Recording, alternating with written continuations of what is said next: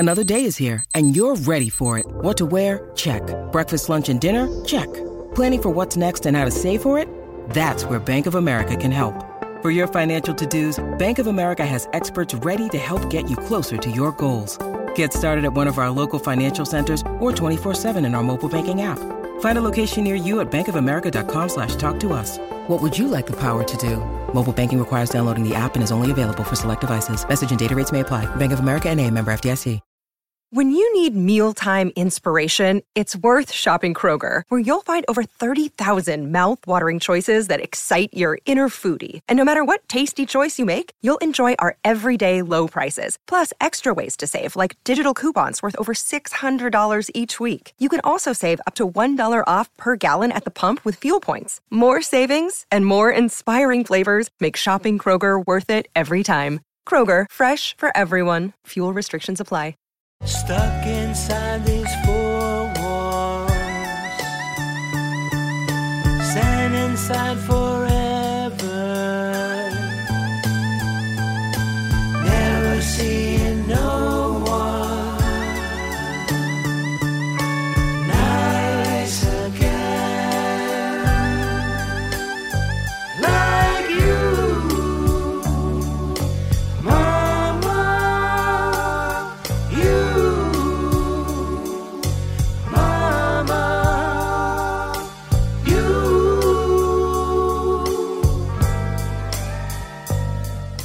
We're back now with part 2 in the telling of our story of Paul McCartney's song, Band on the Run, the origin of a hit song. So let's pick up where we left off in part 1 of this story in our episode 7. 2 weeks before the band was to get on a plane to depart for Lagos, Nigeria for the upcoming recording sessions for the Band on the Run album, our lead guitarist in Paul's band Wings, Henry McCullough, up and quit Paul's band. Did you hear me? I said I quit.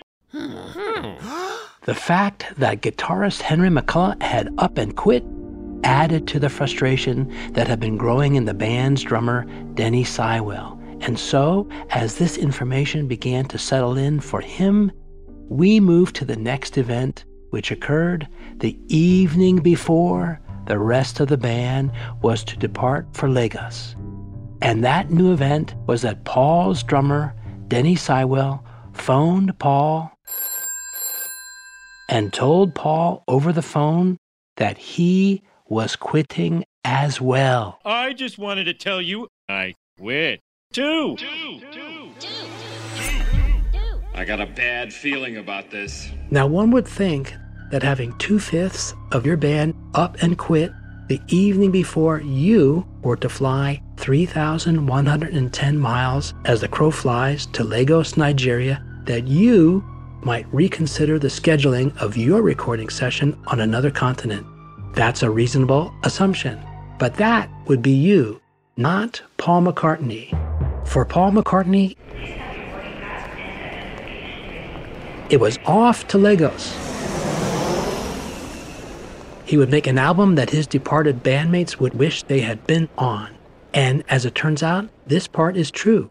Now, it also turns out that what Paul McCartney and the others found upon landing in Lagos, Nigeria, was not what Paul had expected. He somehow visualized Lagos as a riot of sound and color, ingredients that he hoped would influence the sound of his new album. What Paul experienced, though, was decidedly different.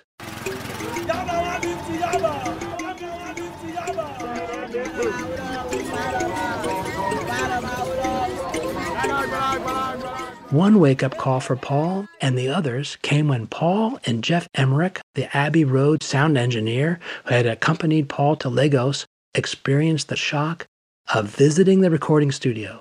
It turns out that the EMI recording studio was located on Wharf Road in the port area of Lagos. Jeff Emmerich was astonished to observe that there existed no soundproof drum booth in the studio. In fact, he discovered there were no acoustic screens located anywhere in the recording studio, and that the taping and mixing equipment were rudimentary.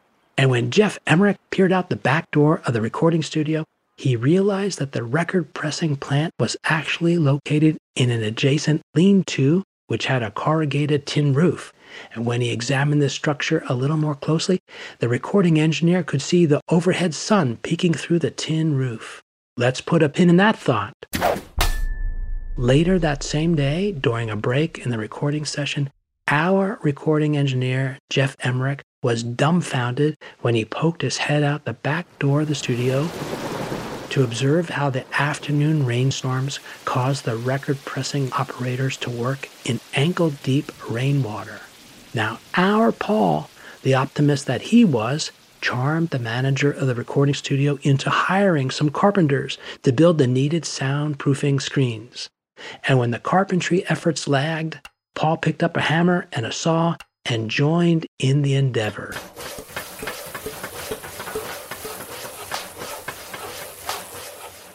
Meanwhile, Geoff Emerick went ahead to make the adjustments needed in order to make the control desk suitable to record the band. The next part of this story is remarkable for what happened and for what did not happen. It goes something like this. For the band's stay in Lagos, Paul had arranged to rent 2 villas, which were located in a greenbelt area on the outskirts of Lagos. Paul and Linda and their children would occupy one of the villas, and their children, Heather, Mary, and little Stella, took to the surroundings immediately. They amused the security guards on the villa's grounds as they chased and caught lizards in the garden, and then as they named them to keep them as pets. The second villa that they had rented was shared by Denny Lane, the rhythm guitarist in the band, and poor Geoff Emerick, who was paralyzed by the gigantic spiders and assemblies of centipedes and millipedes that crawled around the place. In fact, during one of the first evenings there, he found, delicately placed under his pillow, though somewhat desiccated, and placed there as if it were a hotel mint, the remains of a hairy spider, placed there with loving care by his loving roommate, Denny Lane. And with this, Geoff Emerick moved into a local hotel.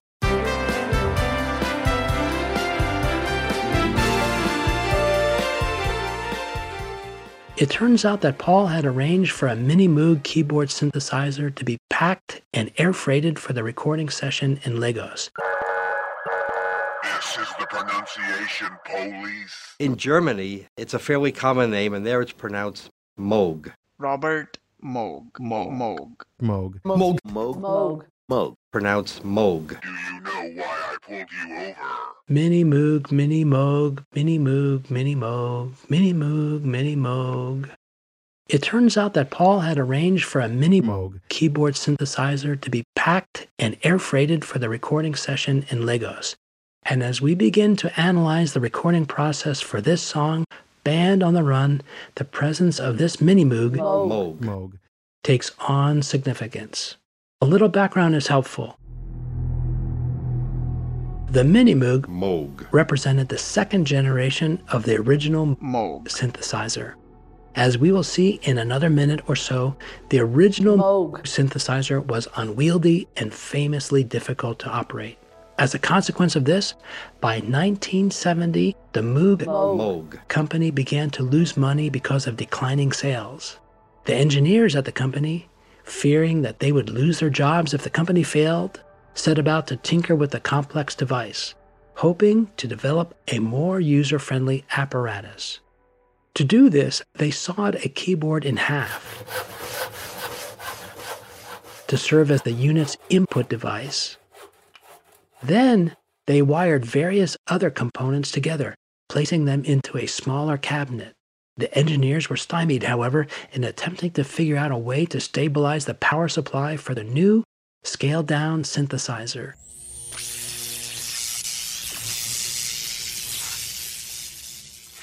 As a result, the unit's now destabilized power supply would not allow for the unit's 3 oscillators to be completely synchronized. Out of this design flaw, though, came a significant benefit.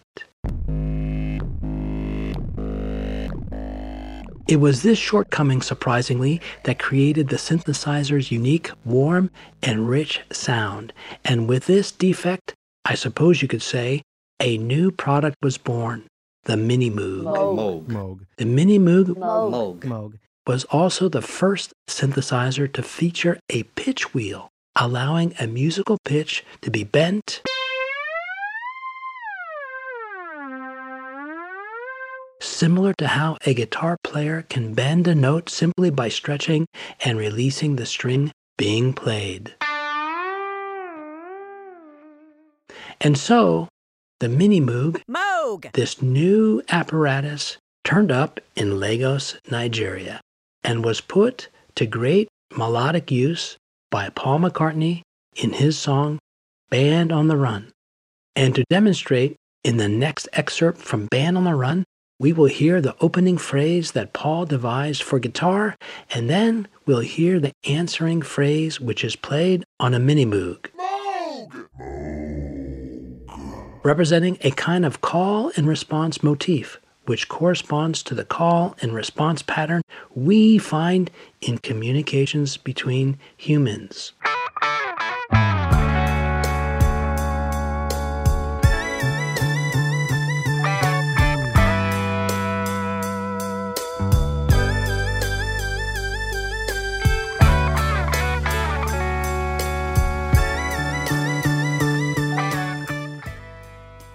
Since we are talking about the recording process for this song, I might point out that contemporaneous studio footage documents that it was Linda McCartney who played the Mini Moog part that Paul had devised for this song, Band on the Run. Supporting this, we also have the recollections of Tony Visconti, the renowned producer of T-Rex and David Bowie. The backstory is this. Upon Paul's return to London from Lagos, Paul contacted Tony Visconti to produce several orchestral arrangements for some of the songs being recorded. As a side note,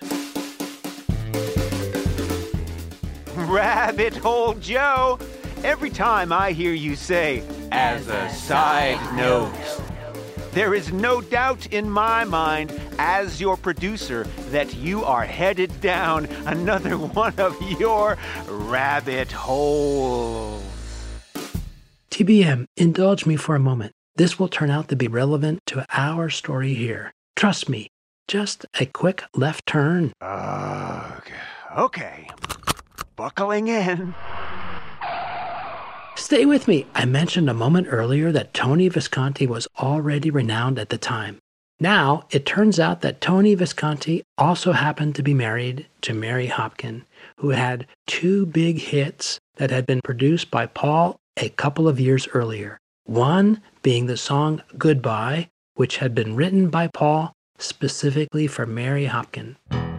Please don't wake me up too late. Tomorrow comes and I will not be late.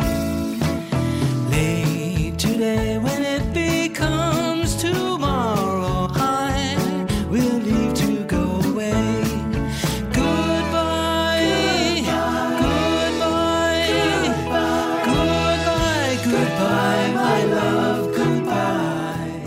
But our story here focuses for a moment on Tony Visconti and his recollection of having been called up by Paul McCartney in 1973 upon Paul's return from Lagos. As I mentioned, Paul wanted Tony to write the orchestral arrangements for Paul's new album.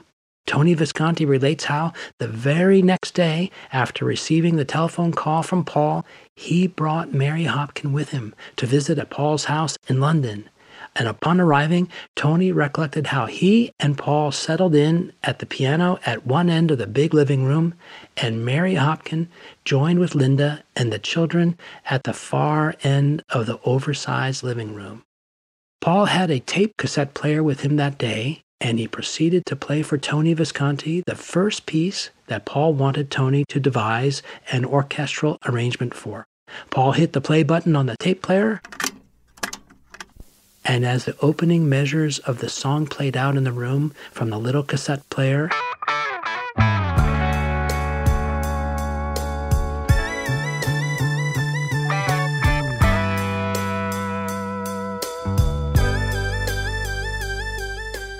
Tony Visconti excitedly pointed out to Paul what he proposed to do with respect to the Mini-Moog call and response phrase that he had just heard, saying, quote, "I could double that on a very high-string violin harmonic," unquote. Tony Visconti recollected that upon hearing this, Linda McCartney immediately called out from way across the room, "Oh, no, you're not. I played that part and you're not going to step on my part." With this, Tony Visconti readily acquiesced to Linda's demand. Now, I should point out that much later, Tony Visconti had this to say about Linda McCartney's other contributions to the songs contained on the Band on the Run album. She played her own synths on Band on the Run, the intro to that. She's doing the da-da-da-da-da-da-da and synth parts throughout the whole album. And she had a lovely voice. She did backing vocals. These are the days before you can tune someone up. So if she was out of tune, she'd have to be coached, and she would get it right. She would just get it right. And it was really lovely to work with the both of them. Tony Visconti has also commented on this time period in the late 60s about the very first occasion where a synthesizer was used with great success on a recording. When the synth came out, Wendy Carlos showed that you could play classical music on that. That was tough work. It was quite tedious to do that in those days. To reflect on what Tony Visconti is referring to, we need the services of our little time machine,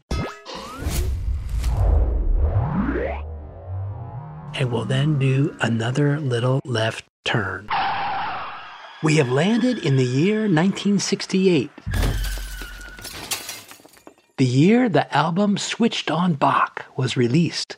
This album of music composed by J.S. Bach was transcribed and recorded by Wendy Carlos and Benjamin Folkman for the Moog synthesizer. Moog! Now, it turns out that this album, featuring the Moog synthesizer, Moog, had a profound influence on the Beatles in their recording of the Abbey Road album, which occurred 1 year later in 1969, and on the future of progressive rock or prog rock music.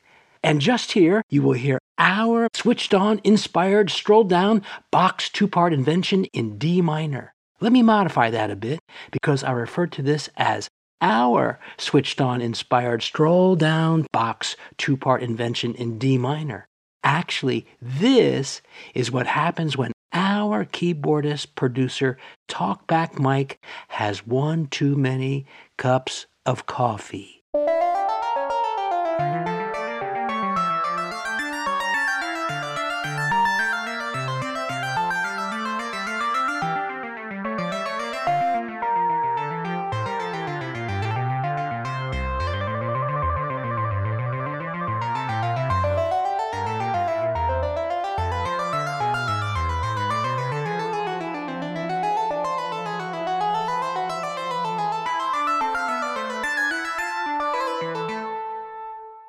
But at this juncture, let us focus for a moment on the Beatles and their use of the Moog synthesizer on the Abbey Road album. To do this, we need to fast forward just 1 year to 1969.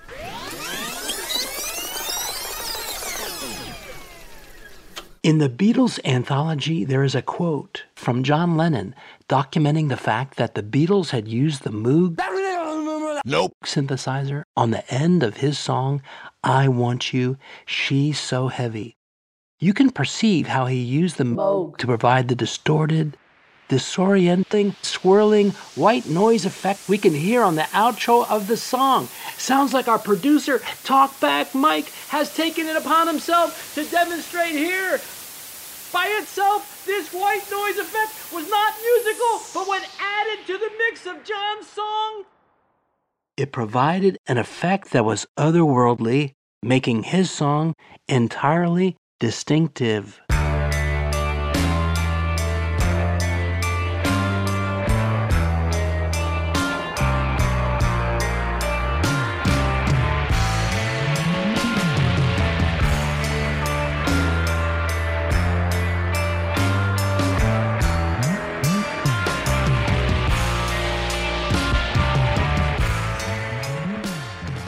And George Harrison provided the backstory, if you will, which is also found in the anthology, about having been first introduced to the Moog synthesizer.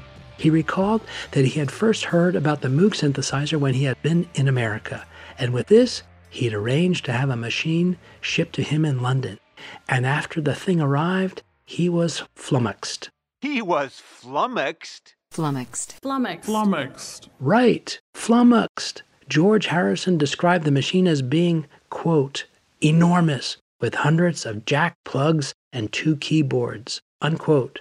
But George Harrison went on to explain that, quote, it was one thing having one, a Moog, that is, and another trying to make it work. There wasn't an instructional manual, and even if there had been, it would probably have been a couple of thousand pages long. I don't even think Mr. Moog knew how to get music out of it, unquote. So let me explain the daunting challenge George Harrison, and the Beatles for that matter, were faced with. In 1969, the Moog synthesizer that George Harrison took delivery of was a bulky device that consisted of separate modules. Think of one of those old pictures of telephone switchboard operators from the 1930s, sitting at their switchboards, having to plug in patch cables to connect telephone calls. George Harrison's new Moog looked something like this. The modules that comprised the Moog included voltage-controlled oscillators, also called VCOs, whose pitch could be adjusted up or down by adjusting their input voltage.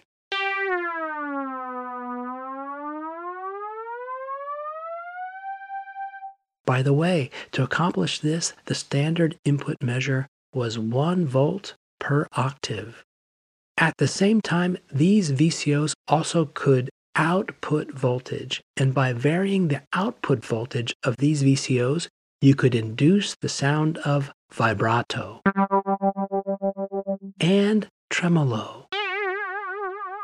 This function represented an innovative first for a synthesizer machine. Similarly, the Moog device used voltage to control the loudness of a sound, and it did this through the use of VCAs or voltage-controlled amplifiers.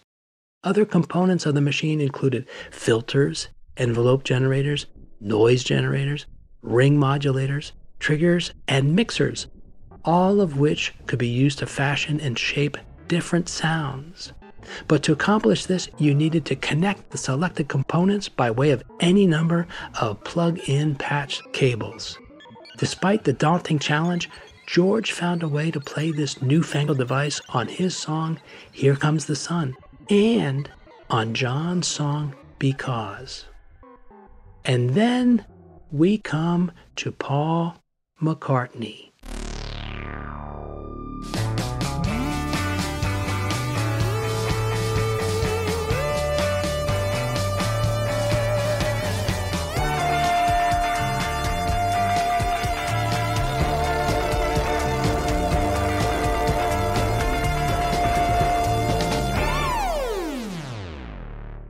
On this same Abbey Road album, Paul used the newly acquired Moog to great melodic effect.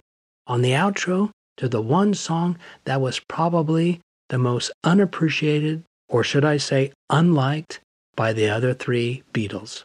We'll be right back after this short break, so stay with us. Penny Lane is in my ears, and meanwhile back. We're back now, and this is Joe Anastasi of Stroll Down Penny Lane.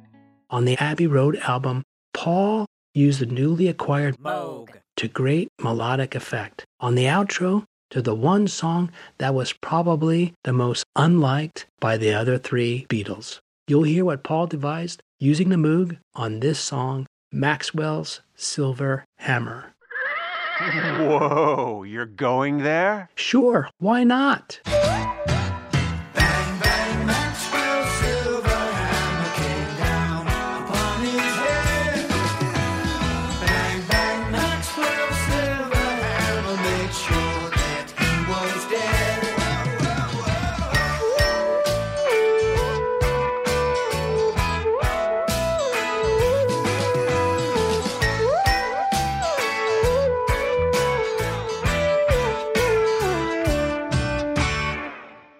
Paul is also quoted in the anthology, maybe a bit defensively, quote, I spent 3 days on Maxwell's Silver Hammer. I remember George saying, "You've taken 3 days. It's only a song." "Yeah," Paul said, and this is Paul again, "but I want to get it right. I got some thoughts on this one," unquote. Paul would later say it was early days Moog work and it took a bit of time. Okay, Joe, you've dug a hole for yourself. Now, how about I provide a little history to help us back on the Moog righteous path? Let me take the wheel for a minute.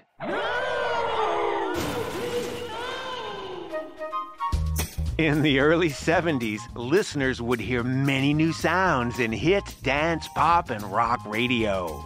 Recording artists were taking advantage of 3 quickly changing aspects of music recording, including the recording studios themselves. Second, electric instruments and amplification. And third, the use of synthesizers.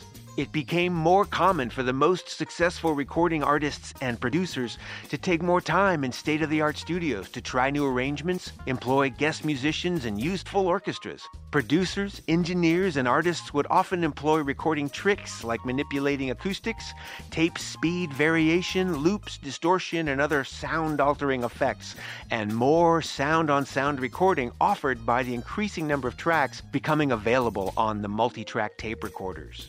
The unique sounds that were being created changed the sound of radio rock and pop music.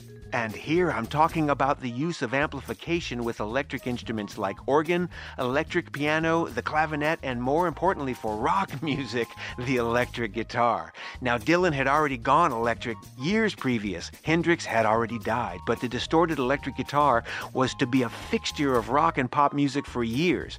The blues of the American South was being imported back to North America with fresh new sounds on recordings by English electric guitarists including Jimmy Page, Jeff Beck, Eric Clapton, and many more. Got it. Thanks, TBM. Now, let me take the wheel.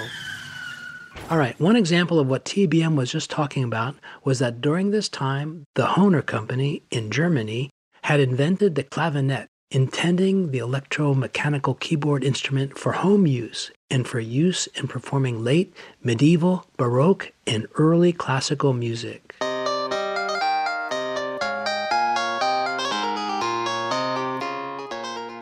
Stevie Wonder had a better idea for this new instrument. By 1972, Stevie Wonder's song Superstition topped the charts in the US, with him playing a funky clavinet riff on a Hohner clavinet Model C. To boot, on this song, he played the bass part on a Moog synthesizer. Joe, I got it. Let me take the wheel. He drives me crazy. Now we come to that third change in recorded music that was happening around that time. The new synthesizers from Moog and ARP. They were getting into the hands of jazz, pop, rock, and dance music makers. Consider that it is a very rare instrumental tune that becomes a top 40 hit, like the instrumental Popcorn, which prominently featured a synthesizer.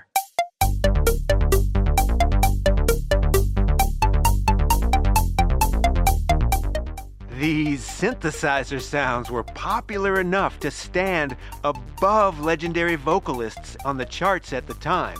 They beat out Elvis, Carly Simon, Stevie Wonder, Elton John. They beat out Paul and George of the Beatles, Glenn Campbell, Donny Osmond, Michael Jackson. This was new.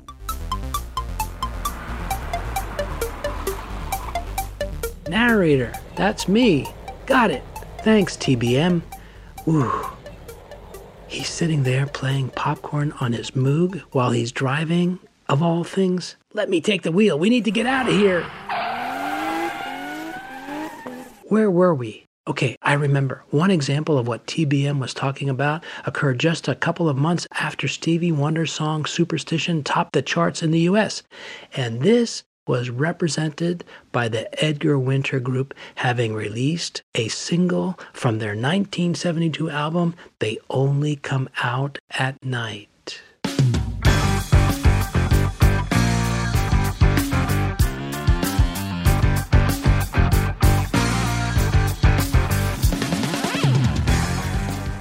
The hit instrumental featured Edgar Winter playing an ARP 2600 synthesizer. The name of the song was Frankenstein, and over 1 million records were sold. The song topped the U.S. Billboard Hot 100 chart for 1 week in May 1973, before it was replaced by Paul McCartney's song, My Love. My love does it good.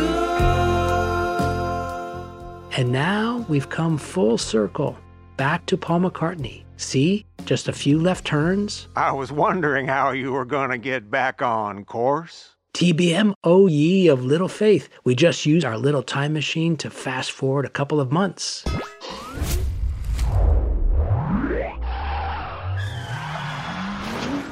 And with this last left turn, we are back in Lagos, Nigeria,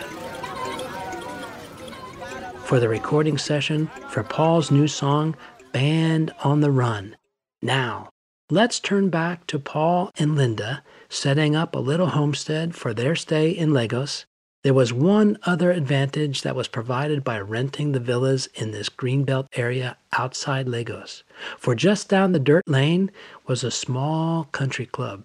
There, on the days not scheduled for the Wings recording sessions, the children, Heather, Mary, and Stella, would enjoy the swimming pool at the club. Despite the seemingly safe and protected environment of this greenbelt area, many of the expats that live there warned Paul and Linda to not go walking in the lane, especially after sunset. Optimists that they were, though, both Paul and Linda believed that this admonishment did not apply to the short distance that lay between the villa that they had rented and the country club just down the lane.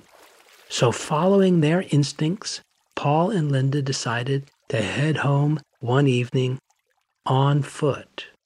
So on this dusky early evening, Paul and Linda had not walked very far before a car approached from behind in the lane.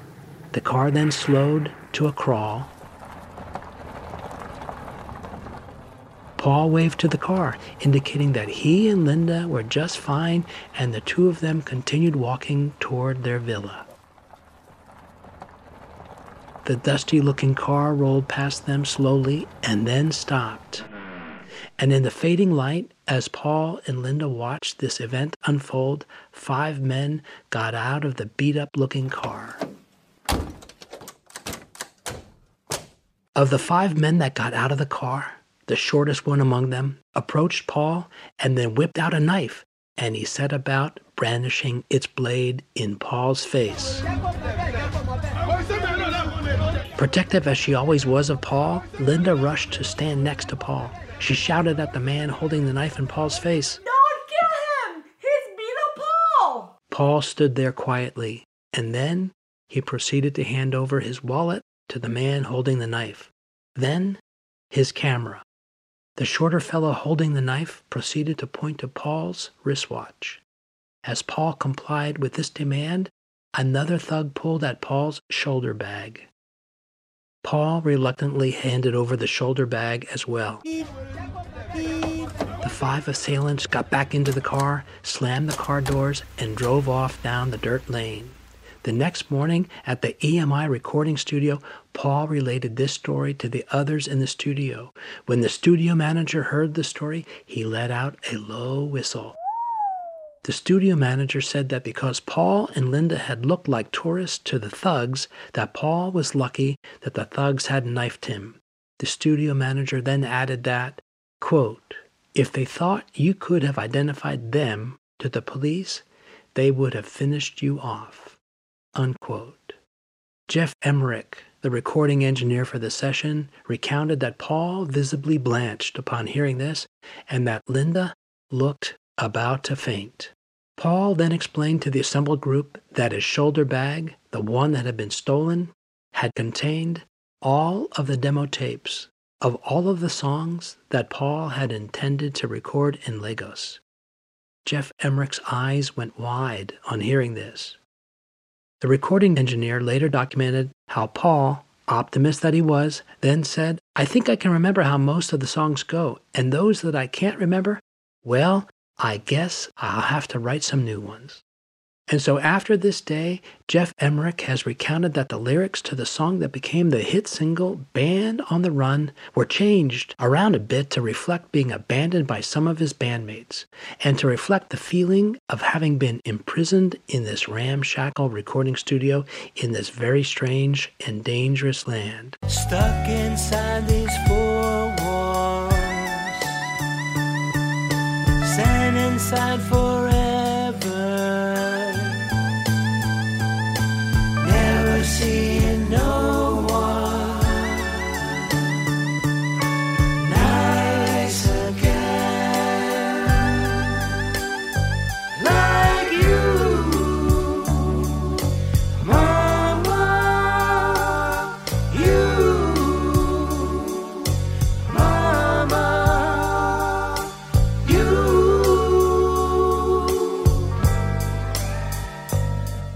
Now, Geoff Emerick has provided us with a description of the recording process for the album in Lagos, Nigeria. So let's turn to this.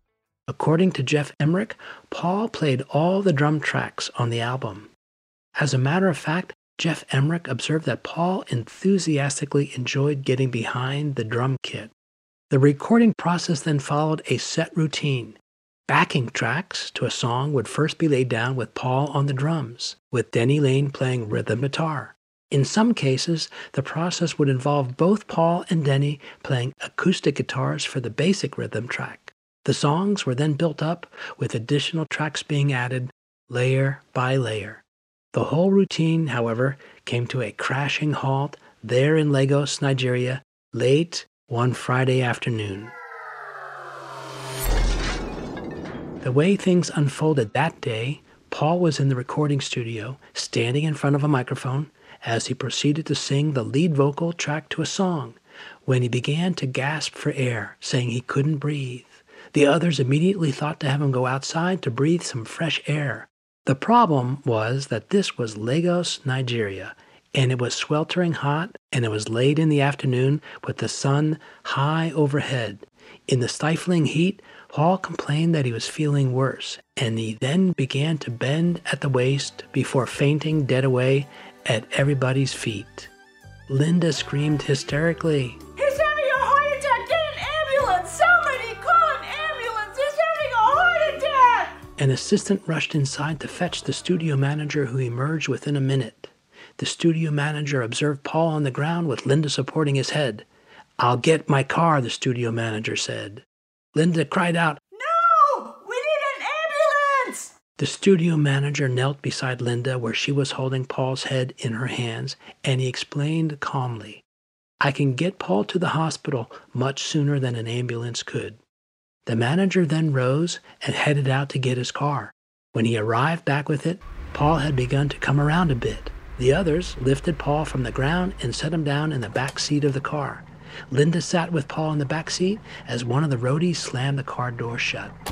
The roadie went around to the front of the car, slid into the front passenger seat, slammed the car door, and with that, the manager put the car in gear and drove away.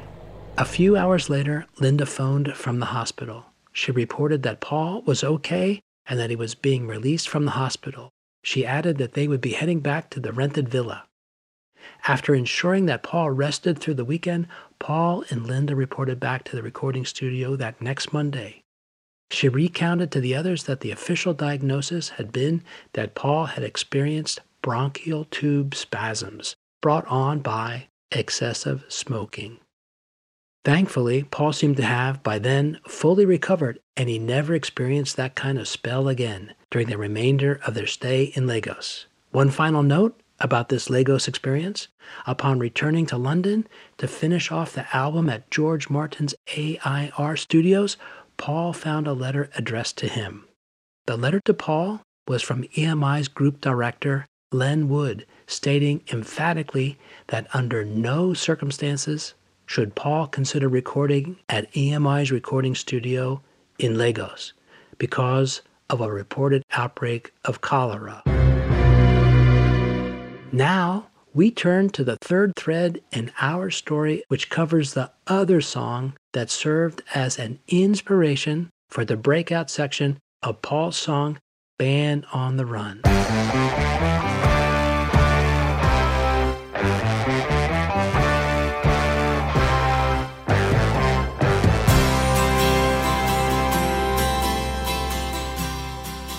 Let's review the record, so to speak. In the first two sections of this song, Band on the Run, Paul succinctly established that melancholy feeling of being locked up. Then he came up with the idea of having the last section of the song to be about a prison breakout. But where did this little bit of inspiration come from? Well, he has said that an important stimulus was provided by the stories of the American Old West.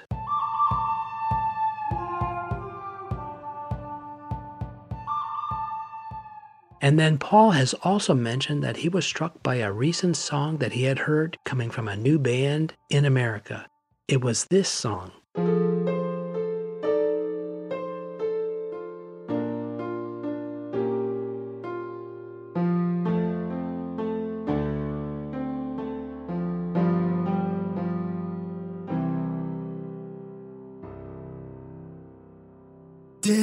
Desperado, why don't you come to your senses?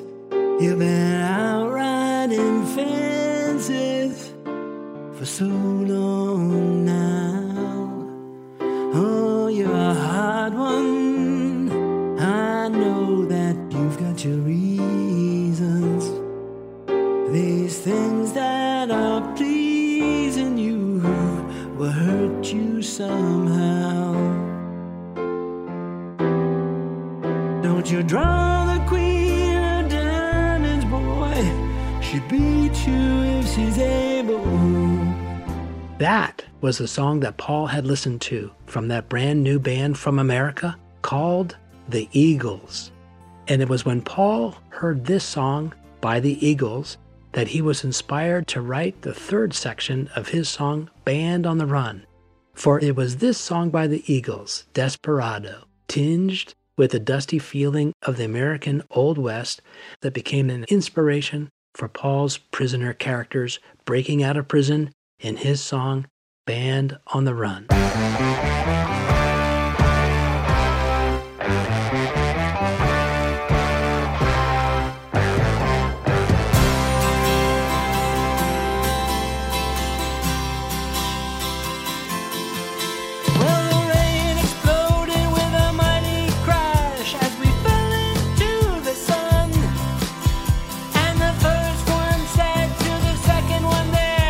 I hope you're having fun.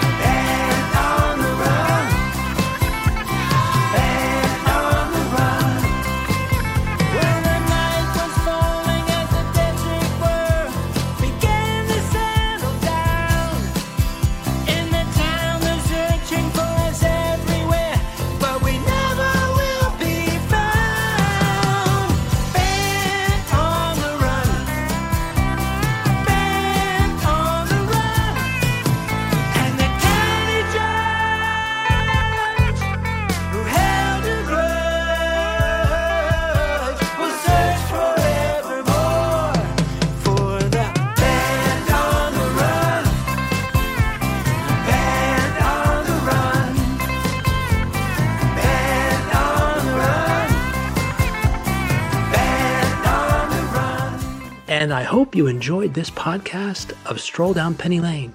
Please join us again next time as we explore further the life and music of Paul McCartney. And come see us at one of our shows if you are in the neighborhood. You'll find us at strolldownpennylane.com/podcast or with your favorite podcast app. We are a proud member of the Pantheon Podcast Network. And